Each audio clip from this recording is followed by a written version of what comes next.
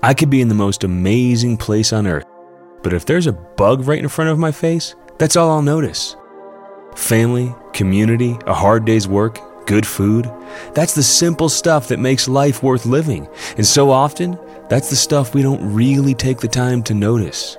I mean, how many times have I come home and my little girl runs to me for a hug and I'm not fully present to her because of something annoying that happened at work hours before? How many times I've raced through an amazing meal my wife made because of the next thing I have to rush off and get to? How many days have kind of passed me by because of plans I'm making for tomorrow? The moment you're in right now, it's a gift from God.